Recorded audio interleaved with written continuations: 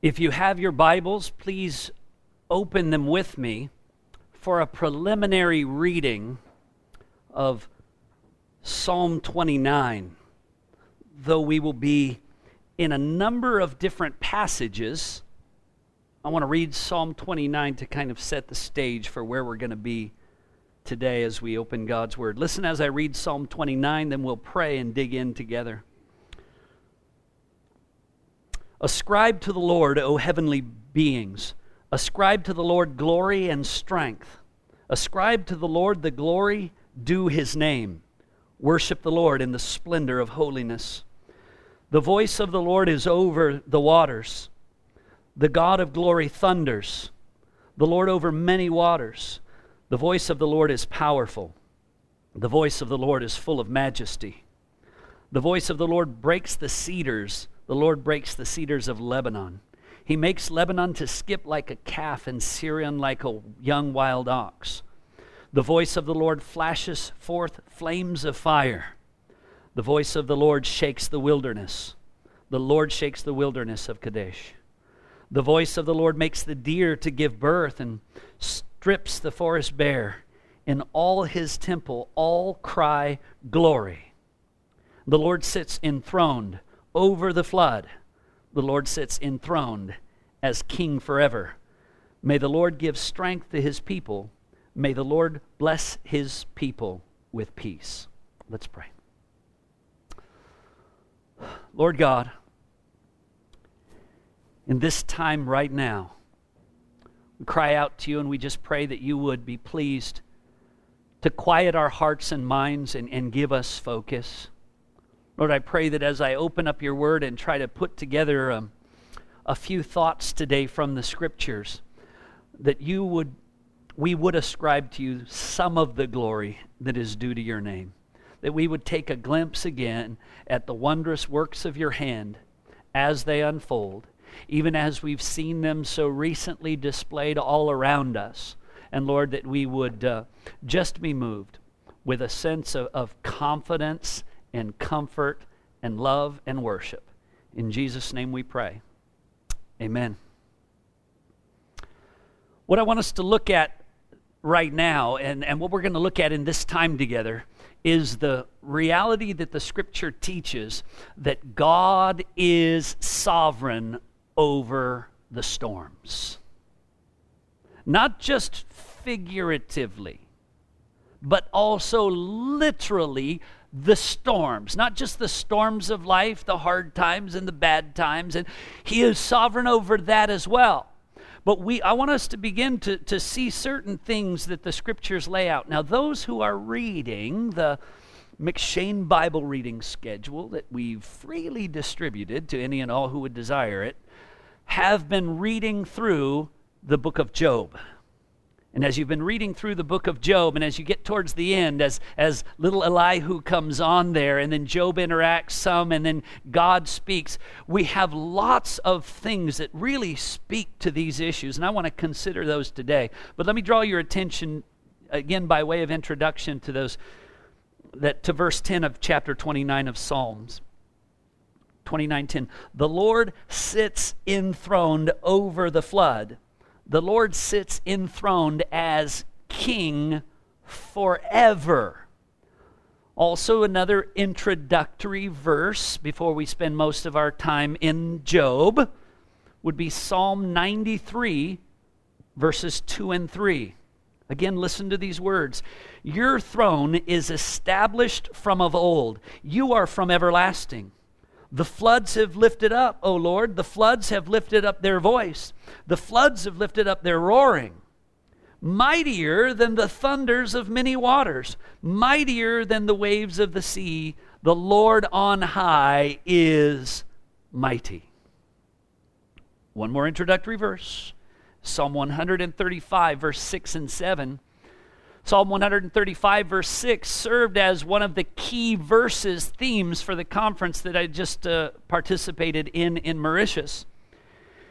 It has these words that are so absolutely profound in their scope and statement. Psalm 135, verse 6 and 7. Whatever the Lord pleases, He does. In the heaven and on the earth, in the seas, in all the deeps. He it is who makes the clouds rise at the end of the earth, who makes the lightning for the rain, and brings forth the wind from His storehouses. All of these verses, all of these words, wind, rain, lightning, clouds. I'm hoping these words are somewhat familiar to you this morning. Right? Not only from our lives in general and the weather as it comes and goes, but practically speaking, in these last few weeks, there's been some serious storms. I know, because the storms caused me to be stranded overnight in the Dallas airport. As I reached back and was hoping to get home, there I am, being told it's delayed. It's delayed further. It's delayed until finally at the last moment they said, it's canceled. And not knowing as they would, is it going to clear? Is it's not going to clear? Watching in those circumstances, the angst and anxiety of all of the people in the airport, what's going to happen, this and that. Watching this one rather large fellow shout at this poor little lady working behind the counter as if somehow she could stop the rain. You know, I thought, come, please. It doesn't make sense. And watching her with desperation say, I can't control the weather, and I'm also not a weatherman to tell you if it's going to open up or not going to open up. Well, who can give me answers? Who can tell me? Here's the reality. No one can tell you. On and on and on, all that the weathermen say is to a large extent speculative, which is why they often say there is a 30%, 60% chance of rain. Is that the question we have? Our question isn't what's the percent chance. Our question is it going to rain or not? We're wanting yes or no. Tell me what's going to happen, but they cannot. Now they're bold enough these days at times to even say, 100% chance. And shockingly, from time to time, 100% chance doesn't actually precipitate. It doesn't rain because they don't know. But what we're going to just glory in a little bit today is these things are not just natural disasters and natural activities. You know, traditionally, even insurance companies would call these things acts of God. They were right. They were absolutely right when they would make those statements. And we need to reclaim that idea. The tendency is to begin to think that somehow this is just the weather patterns. This is just a cold front coming in or a hot front or the convergence of two fronts and this is what's causing all of these things. And somehow we come up with these theories and ideas that have God over yonder doing who knows what while nature is carrying on its course. Brothers and sisters, this is not reality. The reality is that God is absolutely sovereign in the storms. I'm going to go even further than that. God is sovereign specifically over every single droplet of water that falls. Where it falls, how much it falls, whether or not it does fall. Because the atmosphere is full of droplets of water. I want us to begin to see that together as we turn our attention to the book of Job. We're going to be primarily in 3 chapters in the book of Job. That would be 26, 36, and 37, as you probably would have guessed. Chapter 26, verse 7. I want to begin there with a little reading. First thought I want us to notice as we begin to unfold this is we're looking at our God who is not only the creator of all that is, he is the commander of all that is and will ever be. creator and commander. Not just initiator, not the God of the deists who made everything and wound it up and walked away and is just looking to see how it's all going to work out. That's not what the scriptures teach. And look with me in Job chapter 26, verse 7 and following. Speaking of God, Elihu here begins to speak, and he says this. Let me go ahead and get there as well with you. No, this is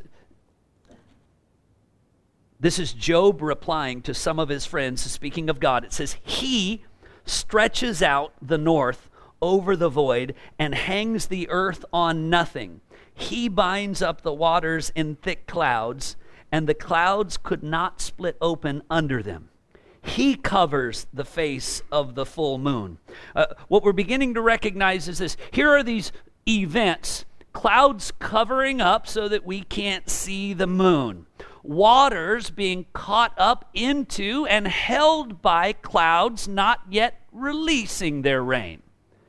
Whatever stories as to how that's happening, why that's happening, all of those details, what Job is stating here is God is the one who's doing all of these things. God is the one who's putting the water, binding it up in the clouds. God is the one who stretched out the north and made the earth. He's the one who created all things. Verse 12 says, by his power he stilled the sea. Verse 13, by his wind the heavens were made fair.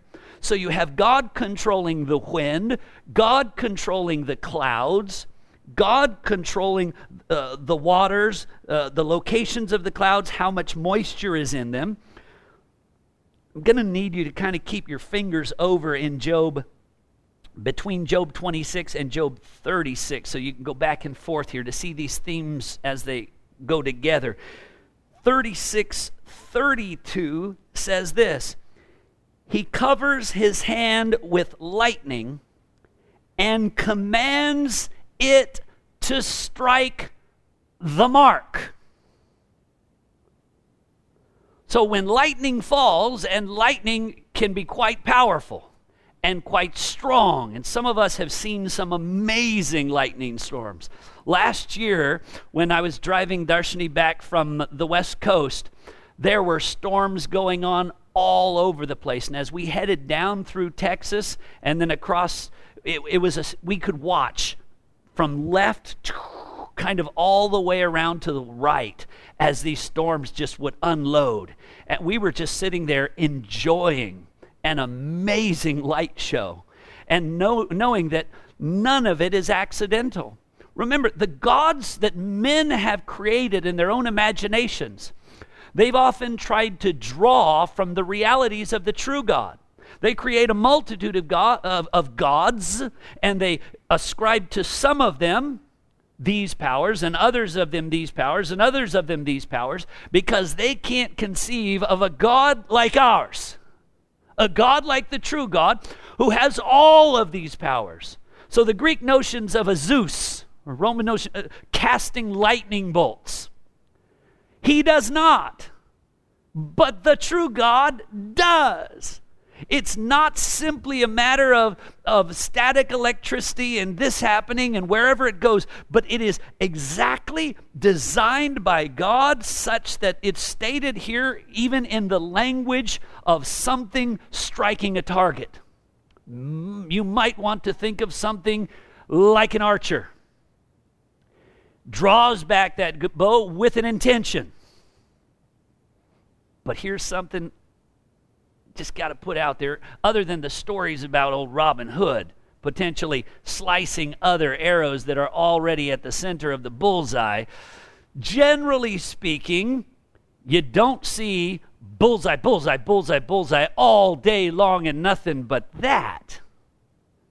There's a tendency of the human element to miss the mark. And that's why when they do those events, there's certain points for different locations, and they add those things up. And there's, even within a certain point range, there's a margin. If you're anywhere within that margin, you get those points. With God, it's not even like that. There's no margin of error necessary. He strikes it exactly where he wants to strike it, whether it would be precisely to the tip of a pin drop or whether it should be the size of a car or a crater. None of it is accidental. And it's just so wonderful the way the scriptures lay out and describe this. Again, in chapter 37, verse 3, it says it this way: under the whole heaven, he lets it go, and his lightning to the corners of the earth. Goes on in verse 6 to say, for to the snow, he says, fall on the earth. Likewise, to the downpour, his mighty downpour. So, when it snows, why does it snow? The scriptures answer, because God said, snow. When it rains, why does it rain? Because God said, rain. It is as clear as that. He commands everything as he pleases. Verse 10 says this of chapter 37.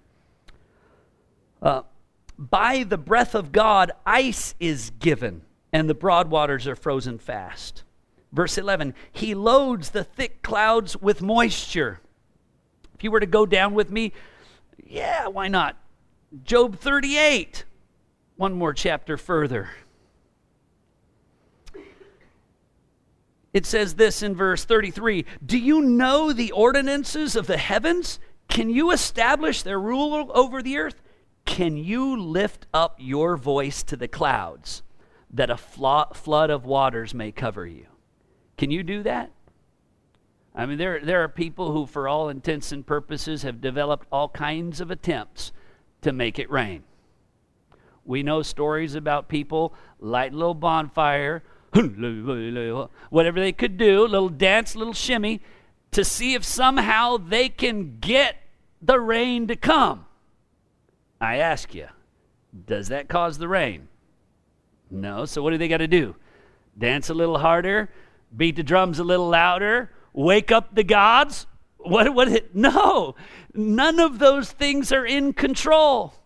God is absolutely, in every detail, commanding every aspect of it. You can't have any personal effect on it. Verse 35, can you send forth lightning that they may say to you, here we are? Speaking of wind, clouds, lightning as his servants, using the beautiful poetic language of, what can we do for you? Go and do this. And they do it, completing what they will at his commands. Psalm 107 says this in verse 25. For he commands and raised the stormy wind, which lifted the waves of the sea. Verse 29 of Psalm 107, he made the storm be still, and the waves of the sea hushed. If I were to go through passages with you, since I will, you would see sections, for example, out of Jonah, where it says in Jonah chapter 1, verse 4, the Lord hurled a great wind upon the sea, and there was a mighty tempest in the sea. It tells us in Exodus chapter 10, regarding the locusts who are brought in, that an east wind blew and brought in all of the locusts. And then later an east wind, a southwest wind blew, blowing them back out of there. The same thing in Exodus 14, an east wind drove back and divided the path of the sea. God commanding the wind, God working everything exactly as he has commanded. God is not simply the creator, but the commander. In Isaiah chapter 45, verse 7, God's word says this, I form light and create darkness. I make well-being and create calamity. I am the Lord who does these things. It's important to know that because we live in a world where people will like to say, Well, all the good things that work out well and make us happy and comfortable, yeah, God's in control of those things. But the bad things, like when we lose our houses and we lose our cars, well, that's the devil's work. Well, really? Whether it is calamity or whether it is blessing, whether there is harvest or whether there is drought, whether there is a little drizzle or an overwhelming flood, I proffer this to you. He is the Lord who does all these things. It says this in Lamentations chapter 3, verse 37 and 38. Who has spoken and it came to pass? Unless the Lord has commanded it. Is it not from the mouth of the Most High that both good and bad come? Let's not play this game that is so prevalent in the world where there are supposedly two gods. The good God, who's the stronger one, and the lesser God, the devil, who's a little bit weaker, and he's eventually going to lose. Again, recently I was stating we confuse the notion. Satan could not, even as we consider the book of Job, what could he do to Job? Nothing. He even complains to God. Yeah, the reason why he's following you and worshiping you is because I can't touch him. You're blessing everything that he has. You put a hedge of protection around him. I can't do anything. Let me have Adam, and then he will curse you. And so what does God say? All right, you can have at all of his stuff and all of his things and all of his family, but you cannot touch him. Now, if the devil tried at that point to touch him, could he succeed? No. Then the devil says, well, the only reason he hasn't complained yet and turned against you is because you wouldn't let me touch him. Let me touch him skin for skin, and then he will surely curse you. And God says, all right, you can touch him, but you can't kill him. You realize the devil can't touch a thing. He can't do a thing without God's permission. You know, the good old saying is the devil is nothing but a junkyard dog on a chain. He can't do a thing beyond that chain. And that chain is bound, and he can't go anywhere that he's not allowed to go. He's limited and constrained. In our experiences, in our wars and in our battles, certain when the war takes place, there will be a lot of battles and a lot of skirmishes along the way. And it's not uncommon, if we go back to the Civil War or other wars, for, this battle was won by this army, and then this battle was won by this one. And generally speaking, the one that wins the war is the one that's won the most, or particular, the biggest battles, right? But when the war is all said and done, you've got these different wins and losses. Not so with history. The reality is this: when all is said and done in the battle between God and the enemy, there will not be a single battle that the devil ever won. God doesn't simply end up winning the war. He wins every single battle. Even when the devil thinks he's won the battle, he hasn't.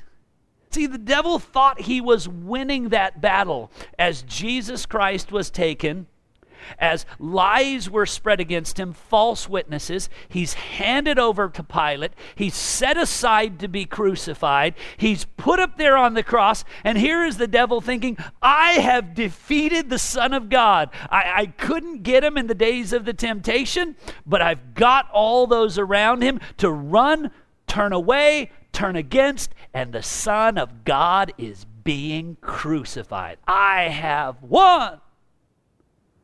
And what does the scripture tell us in Acts chapter 2? The sinful men who were involved in that at the behest of the enemy, they did exactly what God's hand had predetermined and purposed to take place. The very act where the devil thought He was securing a victory in battle, was the historical declaration of the death knell of his defeat.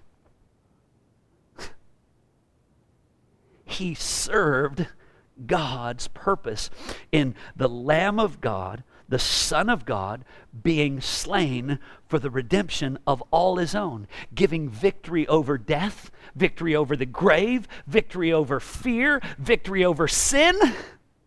Here the devil thought he was achieving victory, and what did he find out? It was a day of glorious triumph over the powers of darkness. Oh my.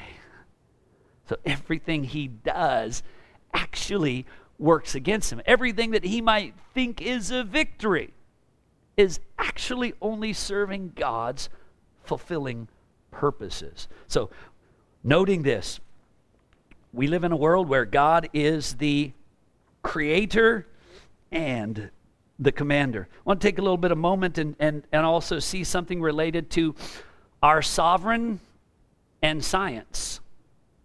A lot of people like to think that science and faith are two completely different things. They are not two completely different things, and what's beautiful when you really look at it is true science so accords with true faith in the true God. It really does.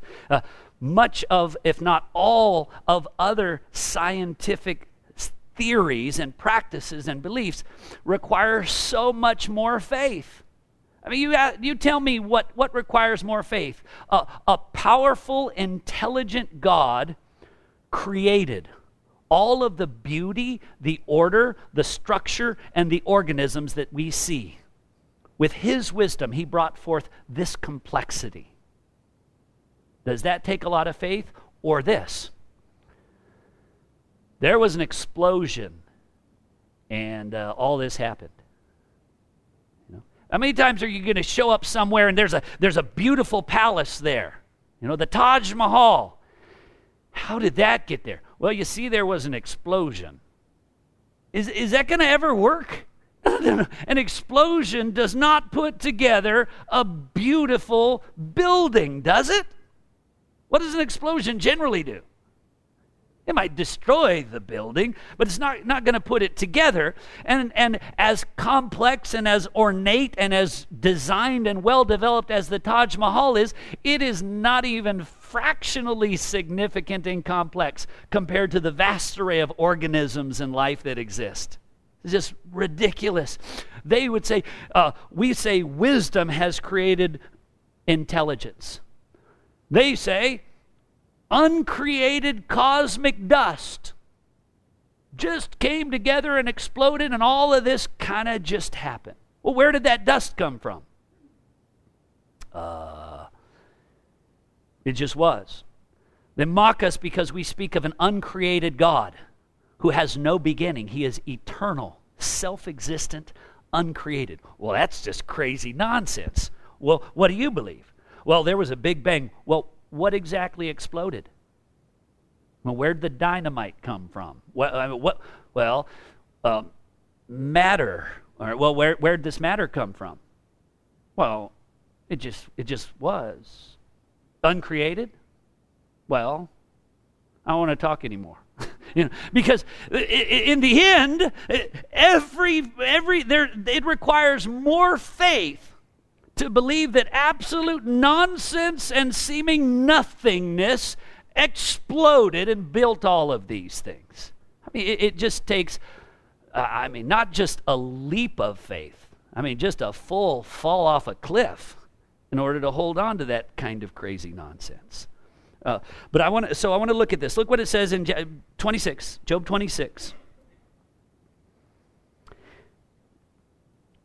There are certain things that when you look at it, it's beautiful because you might look at these passages and think, oh, it's so wonderful and it's so poetic. But it's not merely poetic. There are things in there that so accord with what we now know and now see, we're going to have to scratch our heads and say, oh my, because these things are being said. You've got to know this. before there were any cosmonauts or astronauts, before there were any Hubble telescopes, before there were any satellites, before there were any airplanes, before anybody was floating up in the sky. These things were said even before they developed flat earth theories. Okay? Job is most likely the earliest book that we have. Date unknown. So we'll simply say this: very, very old. Listen what it says. Verse 7 again. He stretches out the north over the void and hangs the earth on nothing. So it speaks of the earth as floating, hanging in the atmosphere, not sitting on anything, but suspended in space. Well, how would Job know that? Come on. Was Job the first astronaut, do you think? Now, it doesn't give a lot of details here, but it's something that was quickly jettisoned when people were convinced of their intelligence. Well, the earth sits on this, it's flat. If you go to the end, you'll fall off it. And all kinds of ideas that the earth would somehow be simply suspended and hanging in nothing. Well, that just seems crazy. Until you fly out into space and look back, and what's it doing? There it is, floating there, suspended in space, held up by nothing. Look what it says in verse 10. Oh my, it says this: he inscribed a circle on the face of the waters at the boundary between light and darkness. Now, this is a very interesting thing to note, because I had the privilege very recently, or discomfort very recently, of flying back here. One of the things that you can do while flying, they get this little screen in front of you, and you can choose Map My Journey, and it will go to the earth. And it will sometimes zoom in and sometimes zoom out on your flight and on your journey. You can see the whole earth at times, and then you're right where you're at other times. When it zoomed out and was showing the whole earth, you know what it also was showing? There was this circle drawn across the waters on the face of the earth, indicating the change between light and darkness. And I'm sitting there, having recently read this in Job and looking at this and saying, here is this perfect circle inscribed on the surface across the waters of the earth, exactly as the scriptures say. Wait, a circle? How did Job know that the earth was a sphere? Again, was he the first astronaut? And hopefully you keep saying, no. Here's the reality. There's no way for him to know this. And following that, did any scientists following Job's revealed wisdom here come up with these kinds of theories? Or when men were left to themselves, did they go a completely different direction?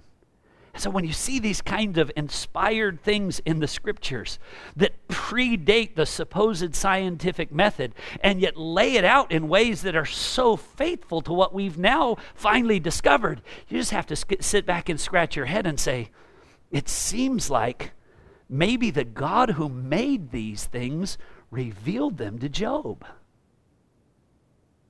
Because maybe the only one who knew how he made it is the one who made it. Indeed. Look with me also further. Not only did we see that the earth was hung on nothing, that light encircles. The phrase there is prescribed or drawn the circle around the earth. Now also, look what it says. Let's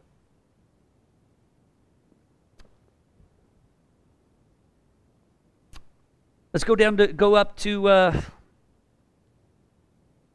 chapter 36, verse 27.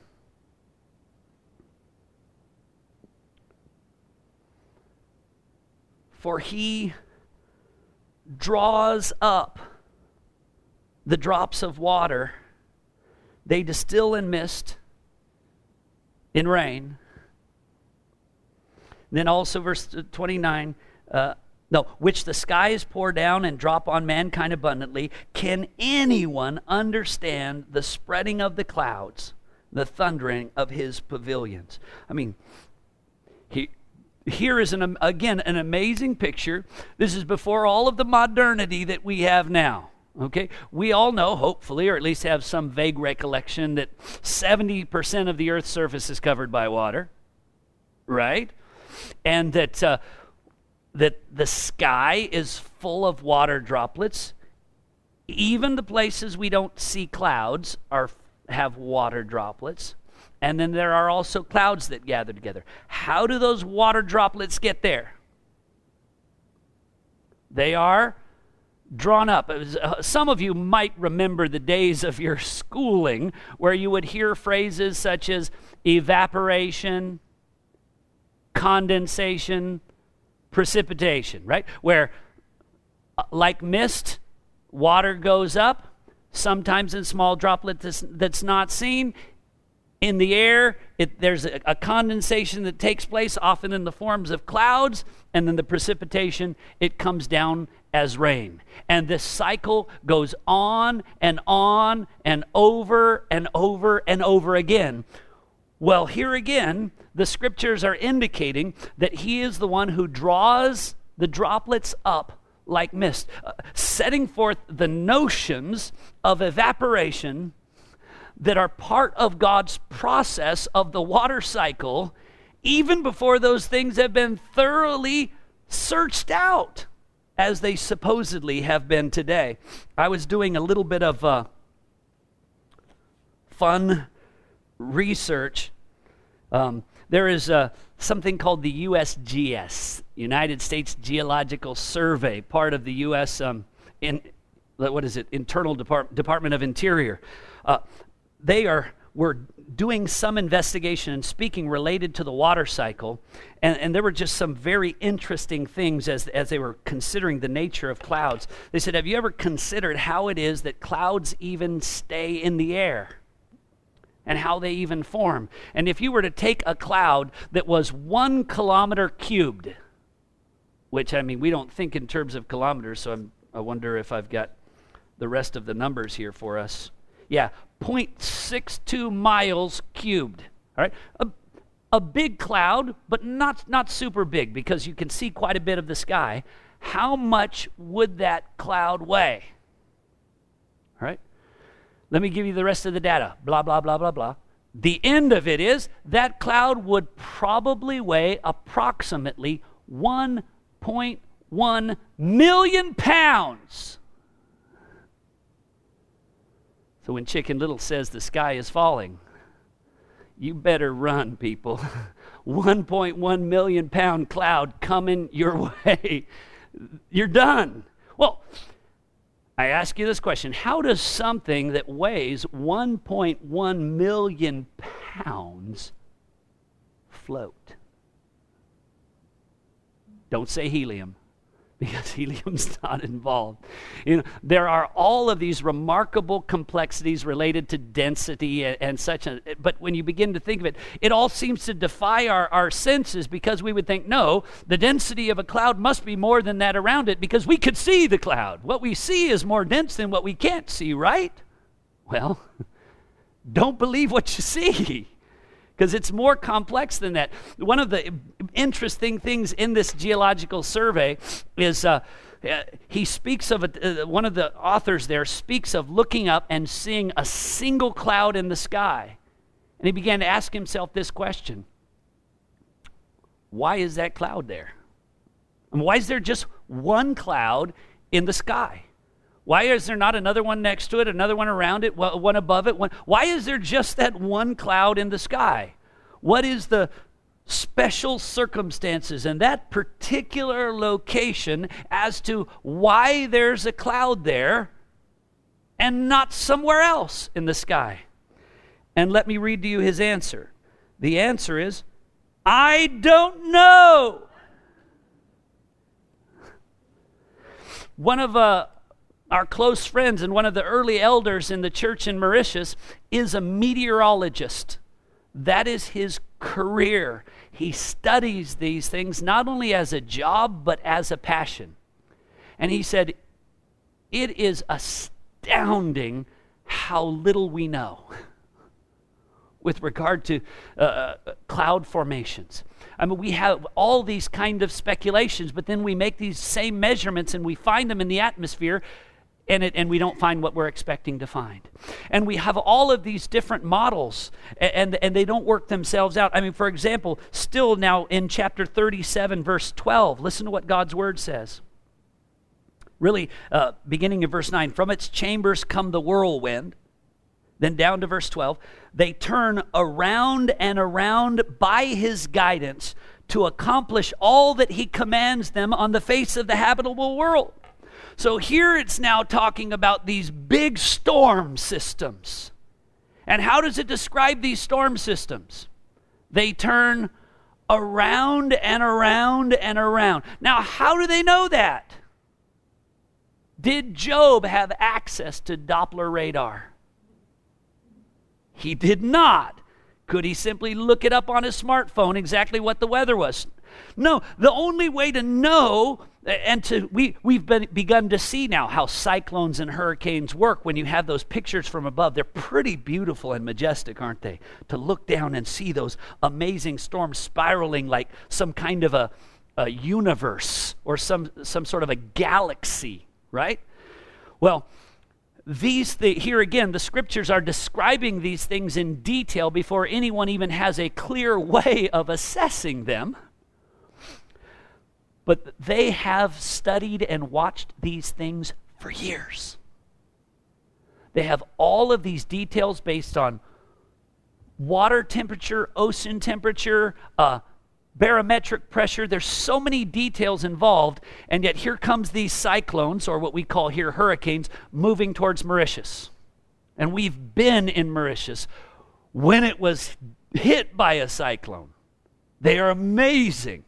The power of God's hand displayed in those things is shocking. Taking trees and just throwing them to the ground, tearing roofs off houses, amazing power. But when these things come every year in that area, and they begin, here's the nation on a map, and all of a sudden up here, there's a hurricane, a cyclone. And the weather stations begin to give warnings. There's a cyclone this distance. And they begin to plot its direction. In about 12 hours, it'll be here. In about 24 hours, it'll be there. And they'll plot its direction. When they revise it 12 hours later, they plot its direction a different way. Half the time, they've plotted it to go this way, and it goes this way. They have all these models, they have all of these tests, they have all of these things. And I asked him, I said, Prem, why is it that you're wrong? Like, pretty much always. Instead of like, rarely with how that storm is going to move. He said, there's so many complex algorithms related to these models based off of all the experiences we've ever had with storms. But in the end, we don't know why they move, where they move. We think it's this, and we measure those things, and we build our models based on that, and then it goes a different direction. And we think it's this, and it goes a different direction. In the end, it seems like it's not controlled by any of the practical factors that we measure and rate, that there's something else controlling it. Is it really? That's not a surprise. We know who's controlling it. And he's able to, in the midst of this, step back and see God's hand in all of it. So just in a simple way, we see that so much of what scientists have discovered, we might say, in these last couple centuries, were already revealed to Job so long before. Moving on from the idea of the sovereign and science, I want us to look at the potentate and purpose. Potentate means the one who has absolute power to do what he wants. And as he has that power, God is not a God who simply has that power, but he's the God who exercises that power. Remember, 135 verse 6, the Lord does as he pleases. And that's true at all times and in all places. And I want us to just see a couple of things related to this, that what God does, he does not do accidentally. Now, first part of the challenge is this, chapter 37, verse 5. And I know I'm jumping around a little bit. Please forgive me for that. But I'm trying to stay thematic with this and pull these out. In verse 5 of chapter 37, it says this, God thunders wondrously with his voice. He does great things that we cannot comprehend. Which is exactly what my friend Prem's conclusion has come to. We just don't know. Exactly what this writer for the USGS said regarding clouds, I don't know. God does great things that we can't comprehend. Now, he also does great things that he enables us to comprehend. The whole gamut of those things are there, but it goes well beyond the realm of our comprehension. And so we have that limit of not knowing, but look also with me at what it says in chapter 36, verse 31. For by these, this would be the storms and the lightning and the wind and all these things that he is bringing on the earth. For by these, he judges peoples. And he gives food in abundance. So here, the same source, rain and storms, God uses at different times and different places to accomplish different purposes. Isn't that right? I mean, God has used floods at times to bring judgment. He used rains at times to bring necessary food to fill the earth. Oh, one other thing that the USGS fellow said that I found interesting, he said that if we were to take all of the atmospheric water that exists and bring it down, it would cover the entire face of the globe, including all mountains. I thought, that's interesting. Very interesting. Because that's happened when God used the waters in judgment against men. Not only do we, go also with me if you would, and see in chapter 37,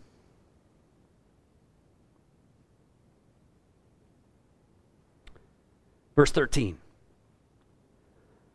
Again, God bringing these storms, and they come down on the habitable world, whether for correction, right? Whether they're really literally there, the word is whether for a rod for discipline, for correction, for punishment, or for his land to provide the necessary water for nourishment and growth, or for love, chesed, to meet his people's needs, to comfort and refresh them. He causes it to happen. So when it comes in heavy measures like a rod, when it comes in different measures, every storm, every location it happens in, it all has purpose. Well, you might ask this question. So the recent storms that we've just experienced, what is the purpose? Well, I'm sure you can gather a bunch of people who would say, judgment is happening. But, and it may be, I can't say it's not, but I would say this. What he does, we may not comprehend. All I can say is this, he has a purpose, and we can be comforted in that. Nothing is destroyed that he didn't want removed. But some good believers lost property. I can't disagree with that. Well, why? I don't know. But I could show you believers in the New Testament who lost property, who lost homes, who lost families, who were imprisoned for their faith. I don't know all of the mysteries of God, and I don't need to, because I know this. God always works with purpose. God's power is always in perfect accord with His purposes, and all of His purposes are after the counsel of His will, according to what pleases Him. And so I can sit back and say, it should be able to say, in the worst of scenarios, standing there at 12 o'clock midnight in the airport in Dallas, after already 2 days of travel with no sleep, coming from Mauritius to India and India across, and think, why do I have to now stay the night in the airport here in Dallas? Why? I could say that, right? I was tempted to. But I'd already been reading Job. And so you know what I did? I looked around at all of the people stressing and all the people fretting and all of the people upset. And I said, it's all right. Apparently, what I thought was the best plan for me to be home and in bed and see my family is not God's design. And so I'm going to be here tonight. Well, what purpose will that serve? I don't know. Maybe a little extra peace in my home for another day? No, I'm just kidding. I could be a challenge. No. Well, I don't know what God is doing. I don't know any of those details. What I do know is God is doing it. And so I just sit back, and I'm watching that big fellow threatening, and what's your name, and taking their names down, and just almost even moving the table with his body in violence. I'm watching this other young lady fretting, because she has her wedding she needs to get to, and I mean sympathizing to a degree, and thinking, okay. Let's see. Okay, you're not supposed to get married, and no, I don't know what the purposes are. I can't make those final decisions, but I know this: it's in God's hands. I tell you, I wouldn't have always necessarily done that. I was able to sit there that night and just watch all of the different reactions of the people, and just have perfect peace and say, all right, yeah, I'm going to be miserable, but that's just me. This isn't all about me. There's a lot of other people affected by these things, and I don't know what God is doing, but I know God's doing it. So I'm sitting back, and I'm enjoying the ride. The last, really, and some concluding thoughts in this is, all right, so if God is the creator and the commander, God is the sovereign over all science, God is the potentate with purpose in everything, what does that mean to me? But one, like I was just saying, we can just sit back and be fully confident. God's in control. God's doing what He wants. But more than that, not just only sit back and say, God is great, God is confident, but I want to remind you of what it said in one of the earlier Psalms. Mightier than the thunders of many waters, and then the waves, the Lord on high is mighty. In Job 26, and I want you to see this one, so look in Job 26, verse 14. Again, as it's speaking of those powerful storms and the stilling of the water and these things that God is doing, Job 26, verse 14 says this, behold, these are but the outskirts, the fringes, the outer extremities of His ways, and how small a whisper do we hear of Him. These powerful, devastating storms, they're just a whisper of the power of God. And then it goes on to say, but the thunder of His power, who can understand? If these things, that ultimately, as the scriptures say here, in Job 37, verse 7, it says this, with these storms, he seals up the hand of every man, that all men whom he made may know it. They can't do anything. When the cyclone comes, when the storms come, men find themselves utterly helpless. We can't stop it. There's nothing that the government can do. They can't send up anything to stop the storm, to stop the wind, to stop the rain. When it's coming, and there's absolutely nothing we can do to stop it. And when you begin to understand that, it ends up being so humbling, because God is absolutely in control of these things. How powerful is He?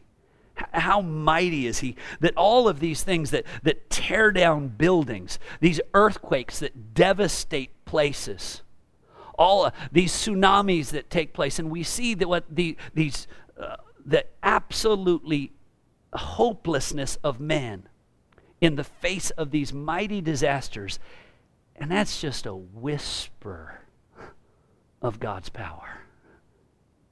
So that we sit back and say, but His real might, who can understand it? And we just sit back and we're in awe. That's why it says things like this at the top of, in Job 36, verse 22, behold, God is exalted in His power. Who is a teacher like Him? Who has prescribed for Him His way, or who can say, you have done wrong? So what? God is the one who's in power, and He's doing all the things. And it even then goes on to say this, and who dares question Him? You can't question Him. He does what's right, and He's powerful, and this should be the result of it. Verse 26, God is great. Behold, God is great. Oh, verse 24 really, Job 36, 24. Remember to extol His work. He did these things in order that we might know it. He has revealed His wondrous ways in order that we might think on them and be astounded and worship. We should wonder at His wondrous works. We should magnify Him in His might. We should praise Him in His power. We should be humbled before the manifestation of His hand. And we should worship Him. And just noting this, as powerful as this is, and as undeniable as this is, Jesus even manifests some of these powers Himself, didn't He? He walked on water. The storm is so violent that the disciples are saying, we're going to die. Don't you care that we're perishing? What does Jesus do? He stands up, boom, and He rebukes the wind and the rain and is utter stillness. But God's not just sovereign over nature. He's sovereign over salvation. He's sovereign over sin. He's sovereign over death, so that Jesus could give up His life. No one took it from Him. He gave it up willingly, and He could take it up again. I mean, when we begin to consider the scope of the God that we worship, it's magnificent. The glory of Him, the praise of Him. And so just in this time where we see all these storms going on and all these events that are taking place, and things in chaos, and none of this is meant to belittle the miseries that people are facing.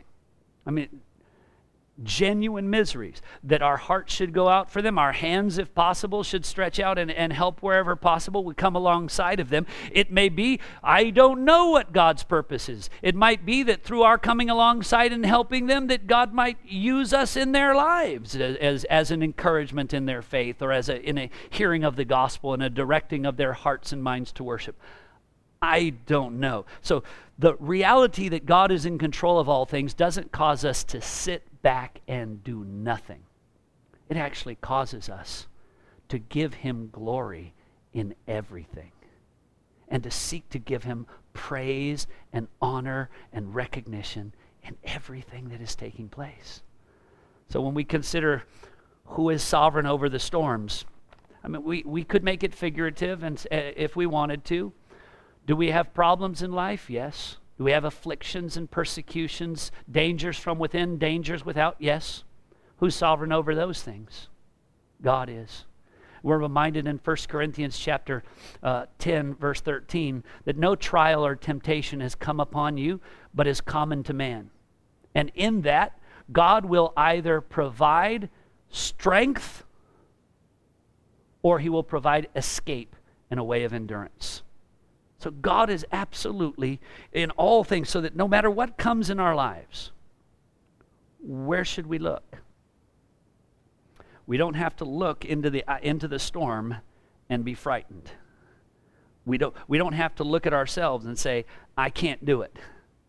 We can look to him and say, he works all things after the purpose of his will. And he works all things together for good to those who love him and are called according to his purpose. I entrust myself to God. I look to him because he loves me. And everything accords with his purpose, whether it is for a rod, whether it is for the land, or whether it is for love. Whatever is needed, God does as he pleases. And may we say, God, here I am. Do as you please with me.